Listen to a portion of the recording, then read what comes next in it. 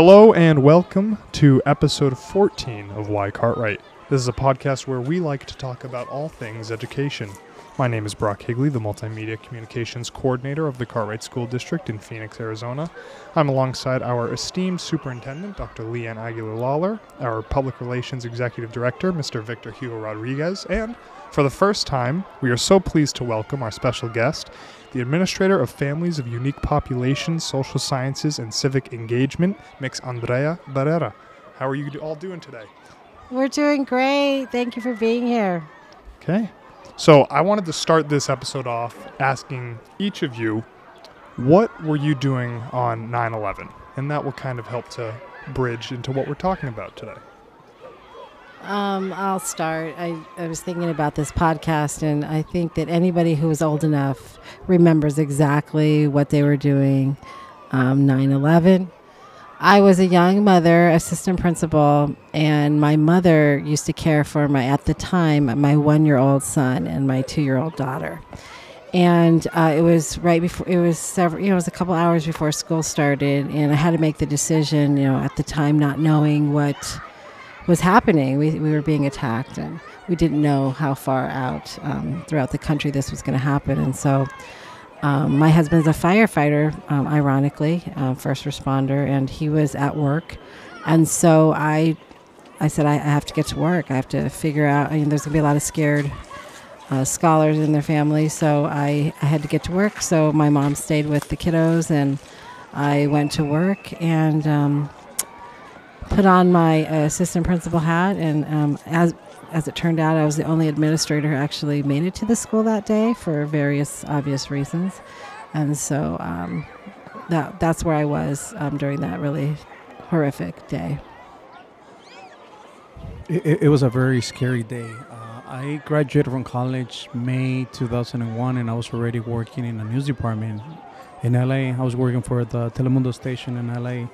And the night before, I worked overnight, and I remember leaving work at 3. I got home at 4.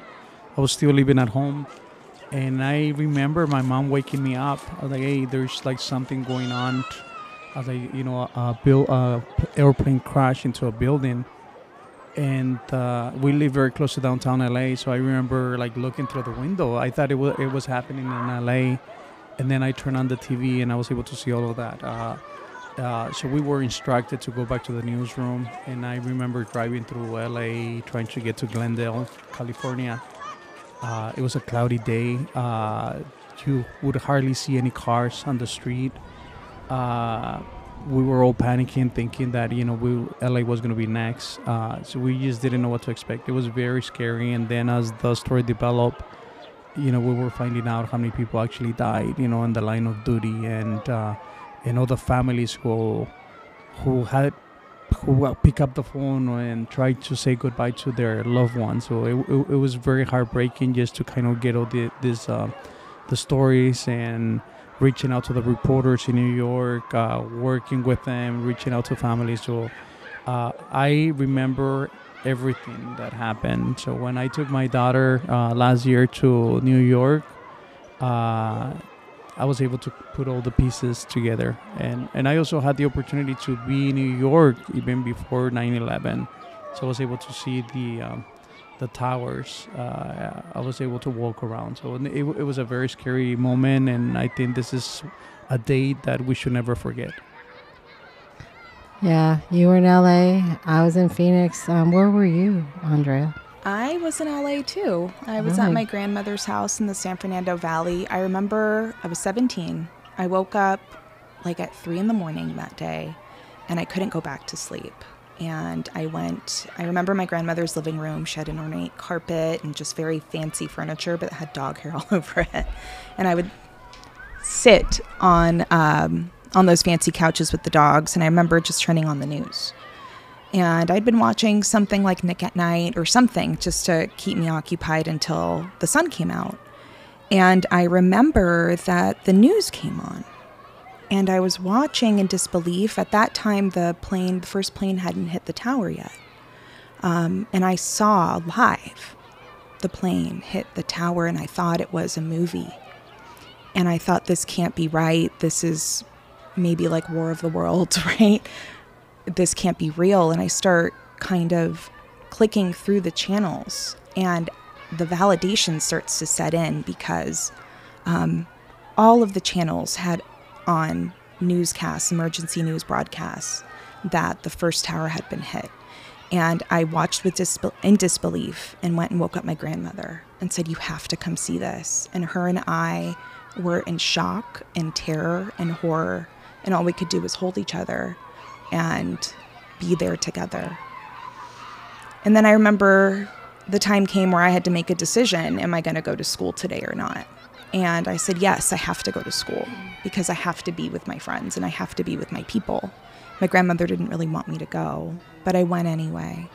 And I remember, and it was at that time, you know, we had those big box TVs and you roll them around on a cart, and every classroom had one in the classroom, and we were tuned onto the news all day. And it just felt so surreal and so heavy. Classmates who had family members who lived in New York, who were very worried about them, who had to be taken care of, who had to go home. And the rest of us just feeling this in disbelief and shock that we were living this reality. That was 9/11/2001 for me. Yeah, okay. Well, so that kind of helps to enunciate what we're going to be talking about today. So, Do you remember what you were doing, Brad? I was 4 years old, so I think I went to a private Catholic elementary school in New Hampshire where I grew up, and I think 4 years old, I think I was maybe, is that first grade or preschool? Oh wow, yeah, okay. So I don't have a distinct memory of it necessarily, but I do remember from speaking with my parents and whatnot, just like the brevity of that moment and how significant it was to really everyone in the nation, and not just people that lived in New York City, but people in LA and in Phoenix and Minnesota, wherever, it throughout the world even. Yeah, I mean it shook the homes of so many families and people. And yeah, I mean, so this episode we're going to be talking about kind of how we tackle curriculum, 9/11 curriculum, and that's why Mix Barrera is here, because she's kind of the expert when it comes to that. So in this episode, so from what I understand, she's helped to kind of develop the 9/11 curriculum for all of our grade levels. So just for some context for the listeners that don't know, in May of 2022, Arizona Governor Doug Ducey signed House Bill 2325, which made it mandatory for schools to teach students about the September 11th, 2001 terrorist attacks. We actually joined 14 other states. It also requires schools to dedicate a portion of the day to observe 9/11 Education Day. As I said, we joined 14 other states that require students to be taught about the tragedy. And since then, Cartwright and Mix Barrera has worked hard on developing a curriculum catered for each grade level, because as I'm sure you can imagine as the listener, we're not going to teach 9/11 to first graders like we're going to teach it to eighth graders. I'm sure there's some similarities, but it's probably not the same. It's important to see what this curriculum looks like in all grade levels. As we progress with this episode, we'll hear from two teachers and Mix Barrera herself on how they tackle 9/11 education in the classroom and why we must teach about the attack. So we'll start with the testimonials. So we'll start with a second grade teacher, Johanna Combs from Heatherbray Elementary School. And I spoke with her and asked her how she tackles the 9/11 topic in a second grade classroom. And this is what she said. Well, what's really nice is with one of our curriculums, actually both our social studies and science, we go into government and the government at work and firefighters and life-saving personnel. And luckily it's right around the time of 9/11. So our students have some backgrounds of what it means to be a hero. And so around 9/11, we of course talk about that tragic day. But then we talk about the helpers, very much, Mr. Rogers. We talk about the people who came to help. and we connect that back to how our government works and how people responded and those first responders, and we end up writing a note to first responders or a letter. So what do we think about that kind of? I like how she has her kids write the letter and things like that. Yeah. I was thinking about the letter. What a thoughtful idea to be able to write a letter and to understand how, our first responders, our firefighters, they don't see themselves as heroes, our police and fire. They don't see that. But the word helpers, yes, there to help and support each other. I think that's really, really important that we continue. And we do, and this is a different episode we've talked about. We do take all of our second graders to the fire, the Hall of Flames Museum, and they do learn about fire safety and the importance of safety. So yeah. Was that part of the curriculum that you helped create for second graders, Mix Andrea? Well, actually, that was not. We included a lot of narratives and stories in the K through 2 materials, but I'm super impressed with what Ms. Combs is doing over at Heather Bray, because 9/11 did change our emergency management system. That was one of the big impacts of that. And so when we're talking about our focus on STEM and STEAM and how our students can be plugged into these careers. What she's doing is really opening up how they themselves can be a part of the solution and part of emergency management. And going back to this theme of heroes and villains, that really is what 9/11, what we talk about, right, with regards to 9/11. And something that connects to our social emotional learning is that heroes and villains have one thing in common, as the way that is pain and the way that we process pain. The difference between a hero and a villain is that a villain may experience pain and want other people to experience that pain, where a hero experiences pain and never wants anyone to experience that ever again. And so that's a choice that we can make, right, when we look at what happened that day and how we deal with pain. So I think that what she's doing is just so amazing. And these I do see them as heroes, and they also, once they explore these kind of careers, I'm sure a lot of our scholars, are going to grow up to be able to help the community and maybe take on some of these jobs. And another thing that we also need to understand is that the firefighters, police officers, they have families. So they leave their homes every day and not knowing if they're going to go back. Just responding on different things that are happening in our community. And all of us can be part of the solution, and our scholars can also grow up to be those heroes and that are going to make a difference in our community. Yeah, great. So I asked Ms. Combs another question afterwards, and she talks about kind of how she's the same age as their parents, as their parents, meaning her children's parents, her scholars' parents. And she remembers it, but they don't. So she kind of needs to tackle how to, just like any historical event, she needs to kind of put it in the perspective of those who were there within that moment. So this is Combs on that. At this point with these kids, I'm the same age as their parents, and I was in 6th or 7th grade when it happened. So I have a memory of it. And I think about, my mom has a memory of the JFK assassination, and she was alive during polio. So she has that firsthand experience that I'll never have of those events. And the same is true now for the kids in front of me, where they don't have the firsthand experience, but their parents lived through it and had experiences. I did. And it's a reminder that it's not actually that distant of a past. We look at all the things that have happened, and to them it's really novel. But when we can take it back and it's like, this isn't the first time this happened, or it isn't the first time this happened, and really build that understanding, as well as just the idea that tragedy happens. It was a horrible event, and that it affected everywhere, not just one place. And we can tie that into other major events that affected the world, like Krakatoa.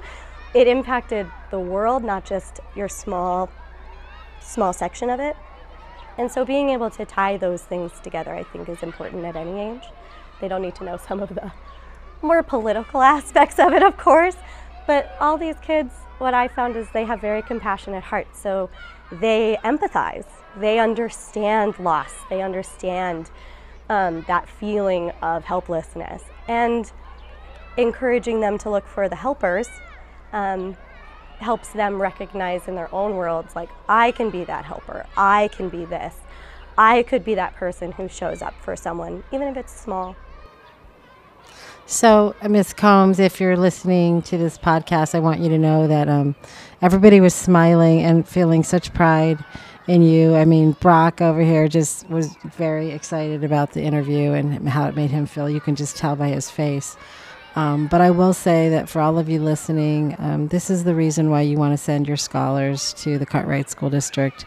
This is the kind of teachers that your children will be in front of every day. And for that, I'm really proud.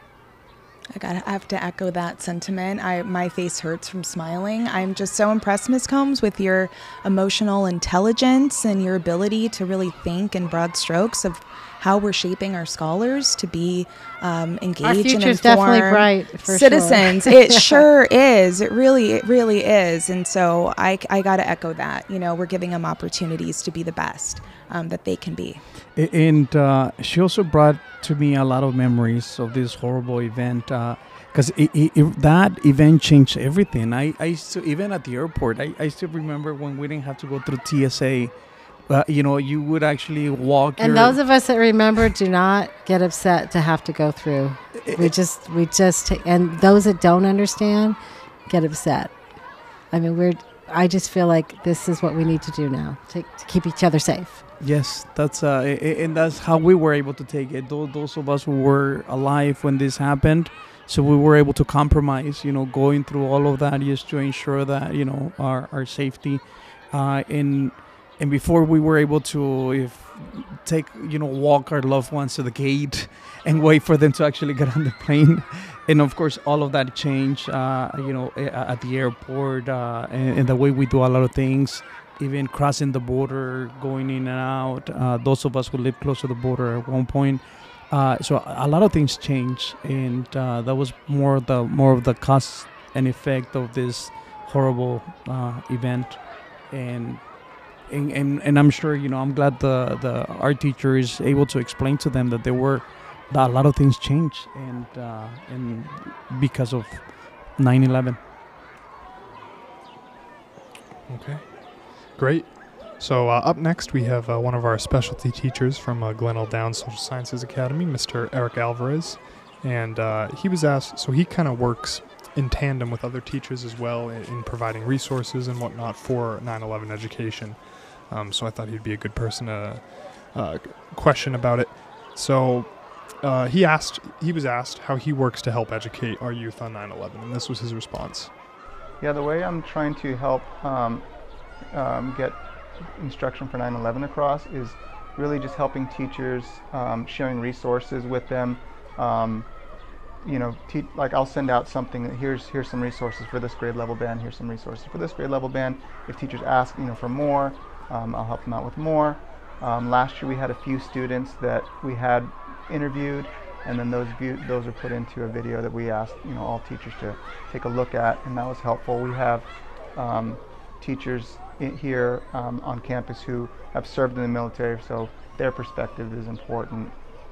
Sharing those perspectives. We have parents who, and when I talk about being in the military, a lot of that is post 9/11. So you understand that they start off with whatever they were doing, 9/11 happens, and then they're serving the country after that. Kind of follows their career path kind of followed what was happening in the world, so it was directly linked to 9/11.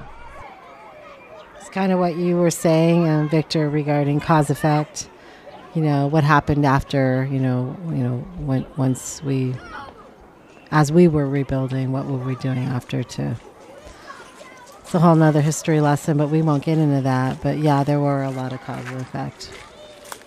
And he also brought up a really good point, because last year I was able to interview some students, from Downs, and we came across one of the teachers who actually was in the military when this happened. So I can really not imagine, what he was going through. It was just heartbreaking to hear his story and everything that he had to go through during those times. So we have a lot of people who were actually serving in the military, and now they're teaching and trying. And one thing that's really impressive about this is just interviewing students and teachers who have served or have been impacted. It really helps to solidify the point that stories are germane to our understanding of the human experience, right? So we're collecting these testimonies from people, and we want students to really think about, well, why does this relate to me and how? And this is a part of kind of combating some of that apathy that might set in about the past. Why do we keep these stories alive? Well, why is social science instruction so important, starting in kindergarten? Exactly. Absolutely. Exactly. And this kind of curriculum also helps the scholar to be able to connect with the parents. Because I also talked to one of the students, and he used this as an opportunity to engage in a communication with the mother, and he found out that the mom actually also served, in the military during that time. So he was able to hear a whole different story. Really? Yeah. So that's he was very knowledgeable. He was sharing a lot of the stories that the mom was able to share with him.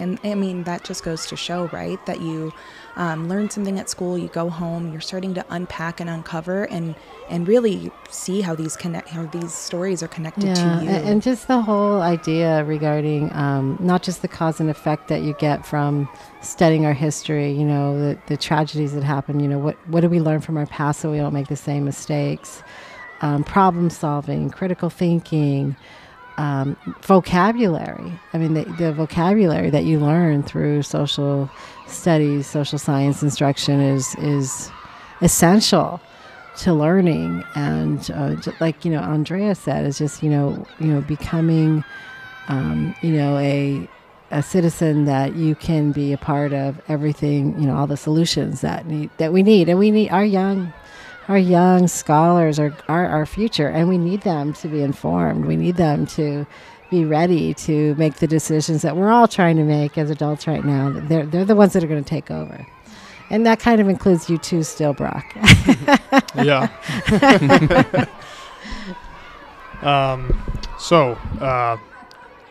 Really, really great stuff. So, Mix Barrera, if you would... I have two questions for you. So the first one is, why is it important to have this kind of curriculum at our schools? I think we kind of already touched on that, so we may even be able to jump to the next one. But how does the approach vary from grade to grade? So I know you talked K through 2 is kind of one section, and then et cetera, et cetera. Does it look way different, or how? Yeah, thank you for those questions, Brock. So we did touch on it, but I think it bears repeating that not only is this mandated, right, by the state that we teach 9/11, that we teach about 9/11 on 9/11 Education Day, and that we remember the fallen victims, but also it's about the resilience of the American people. And that story we cannot repeat enough, right? Because when you think about the people that you share country with and their resilience, it helps you find the resilience within yourself, and that's what we want for all of our scholars, right? Going back to 9/11 Education Day and the resources that we compiled, so we vetted and curated and put together this resource list for our teachers by grade level band. So we have K2, 3, 5, and grades 6 through 8th. And we separate those by grade level band. It's pretty standard, right? But those skills and those social studies, the content is pretty similar. And in grades K to 2, we're really focusing on communities and building communities and how people come together and helpers and how we support each other. And so a lot of the stories that you would see here, for example, 14 Cows for America, that's a beautiful story of the Maasai people in Kenya who blessed 14 cows and gave them to us. They didn't ship them over here, but they gave them to us and have been tending to those 14 cows. And today, those cows have proliferated, and there are 36 cows now, and they're blessed cows for us, and it shows us how we can heal. Branches of Hope, such a beautiful story of the survivor tree at Ground Zero that was found underneath the rubble, which was taken to a Brooklyn nursery, was then rooted and rehabilitated, and that tree was moved back to the Ground Zero Memorial Site. Branches, pieces of those branches have been removed from the tree, proliferated into smaller trees, and sent to other places in America that have experienced trauma, such as Parkland, right? Florida, places where people need the healing of this tree. These are stories that we want our young scholars to really understand, right? In grades 3 to 5, we start now looking at a little bit more about our responsibility to the polity and to the community. And so there we start looking at activities. We're listening to oral histories. We're really focusing on those listening skills, on those decoding skills, not just from reading, but from watching, from listening. So we want to present our scholars with many forms of media to engage with so that they can practice those skills of discerning what information is important, discerning what evidence from the text or the media that you're getting from will really support that. And this is helping to develop those critical thinking skills that are essential to a democratic society. And they have lots of great details here. We've got resources from the September 11th Memorial and Museum, oral histories, we've got images, and at this point we can start really just analyzing images, analyzing some of the things that show what really happened on that day, and helping our scholars generate some more inquiry and some more curiosity around 9/11 and its impact. And when we get to 6th to 8th grade, we start to look at now what were the effects of this, right, globally, and what are the words that we use to refer to this day? How does that impact the way that we think about it? How does it impact the way we think about groups of people? What does nonviolence look like, right? If that's violent, what does nonviolence look like? What is our responsibility then to prevent this from happening again? And we really want to integrate those global perspectives all along the way. And there's a great link in the educator resources down here. There's an on-demand webinar, The Underrepresented Voices of 9/11. And they're people who were first responders, who were there on the ground.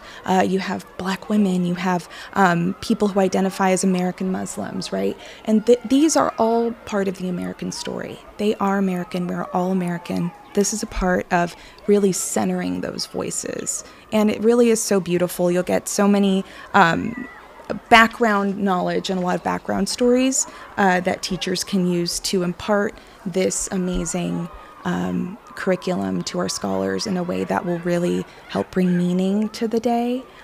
We have to keep it alive. We have to always remember. And so 9/11 is really important. And I wanted to add too that last year I actually taught a lesson in an 8th grade classroom on 9/11. I was modeling for a teacher. And, this law just passed last year. So asked 8th graders, what do you know about 9/11? And I would say out of the 27 students in the room, there were probably about 3 who knew anything about it, and the rest just hadn't heard. So that's our responsibility, Our right? responsibility, for sure. That's our responsibility, and they were so excited to learn about this day. They couldn't wait to go home and ask their parents about it, and that's what we want to do here, right, is really awaken that curiosity about our history, and then they can go and ask their own questions and become experts in their own way. Andrea, thank you again for sharing and bringing this to the forefront to our community, for those that are listening to the podcast. But you did bring up the word, this event, brought resiliency to the whole country. It brought us together, the country. We are very proud when we are able to get behind something all together in such a beautiful manner. And I will never forget that feeling. It's a beautiful feeling, and I hope that someday soon we can all get to that place again where we're all together, no matter what our differences of opinion are, no matter what we feel, that we together understand that we're in this together and that we do it positively. One thing I'm really proud of is that one of the things I was able to do when I first became a superintendent is we started a very formal 9/11 remembrance ceremony that will be happening in our district on 9/11. And our PR department, Victor Brock, and the rest of the department, they work to ensure that we honor our local first responders as we honor and remember 9/11. And I remember, Victor Hugo, last year was your first one, and you organized, you helped organize it with your team. And I remember you sharing some thoughts with me. Do you want to share your thoughts about that day? Because you were sort of taken aback. Yeah. There were so many things that were going through my mind, and during that process. I thought it was like very nice that we're doing this, and during that process, I remember reaching out to the different districts. I was trying to get ideas and see what the other districts were doing. But then I found out that it was, Dr. Lawlor, decided to implement this program to honor our heroes. But during that process, it just took me back to those years when I was already working. I was able to hear stories about, we interview firefighters who survived. We interview members of the community and who lost their loved ones, in this event. So it really took me back. And this is really one of those tragic moments that I will never forget. I think as long as I'm alive, this is something that I'll always remember. And we're going to keep this memory beyond us. We want this to be something forever too. So. And I do that through by also sharing this kind of stories with my daughter. And this is great that we're doing this for the kids. And of course, being very sensitive. Just the way that all the news stations came together at one point. They all agreed that we're not going to be showing those things that we don't images. Need to see. Yes. Yeah. Mm-hmm. And I think we're putting that in practice as we develop this curriculum for the students, just being sensitive based on the age, so that they won't have to really be traumatized in this process of getting an education. I wanted to go back to what you were saying, Dr. Lawlor, about that feeling of unity that we all experienced shortly after this event. It was beautiful. It was beautiful. I'll never forget the flags. Remember, they made those flags that would go in the door of your car, and everyone had them on their car. It didn't matter where you went. Throughout the entire country. And the world too, really. They were with us. It was so beautiful. It was so beautiful to experience that and see that. I'm getting goosebumps now. But there's nothing stopping us from thinking back to that time of unity and really... There is nothing stopping us. Reiterating that being an American, there may be differences, but we're all one. We are. But we're all one. And so really going on, touching on those topics of interconnectedness, right? And how that helps really orient right action and good citizenry. What are some feelings, if anyone else here wants to share, Victor, Brock, Dr. Lawlor, would you like to share just those feelings that you had of unity and patriotism? I'm just very proud to be an American. I'm an American by choice. I'm from Mexico, migrated to the United States, but that sense of unity really gave me a lot of pride of being who I am. And it was really my choice to be in this country and to become an American. And I feel very proud that everybody came together.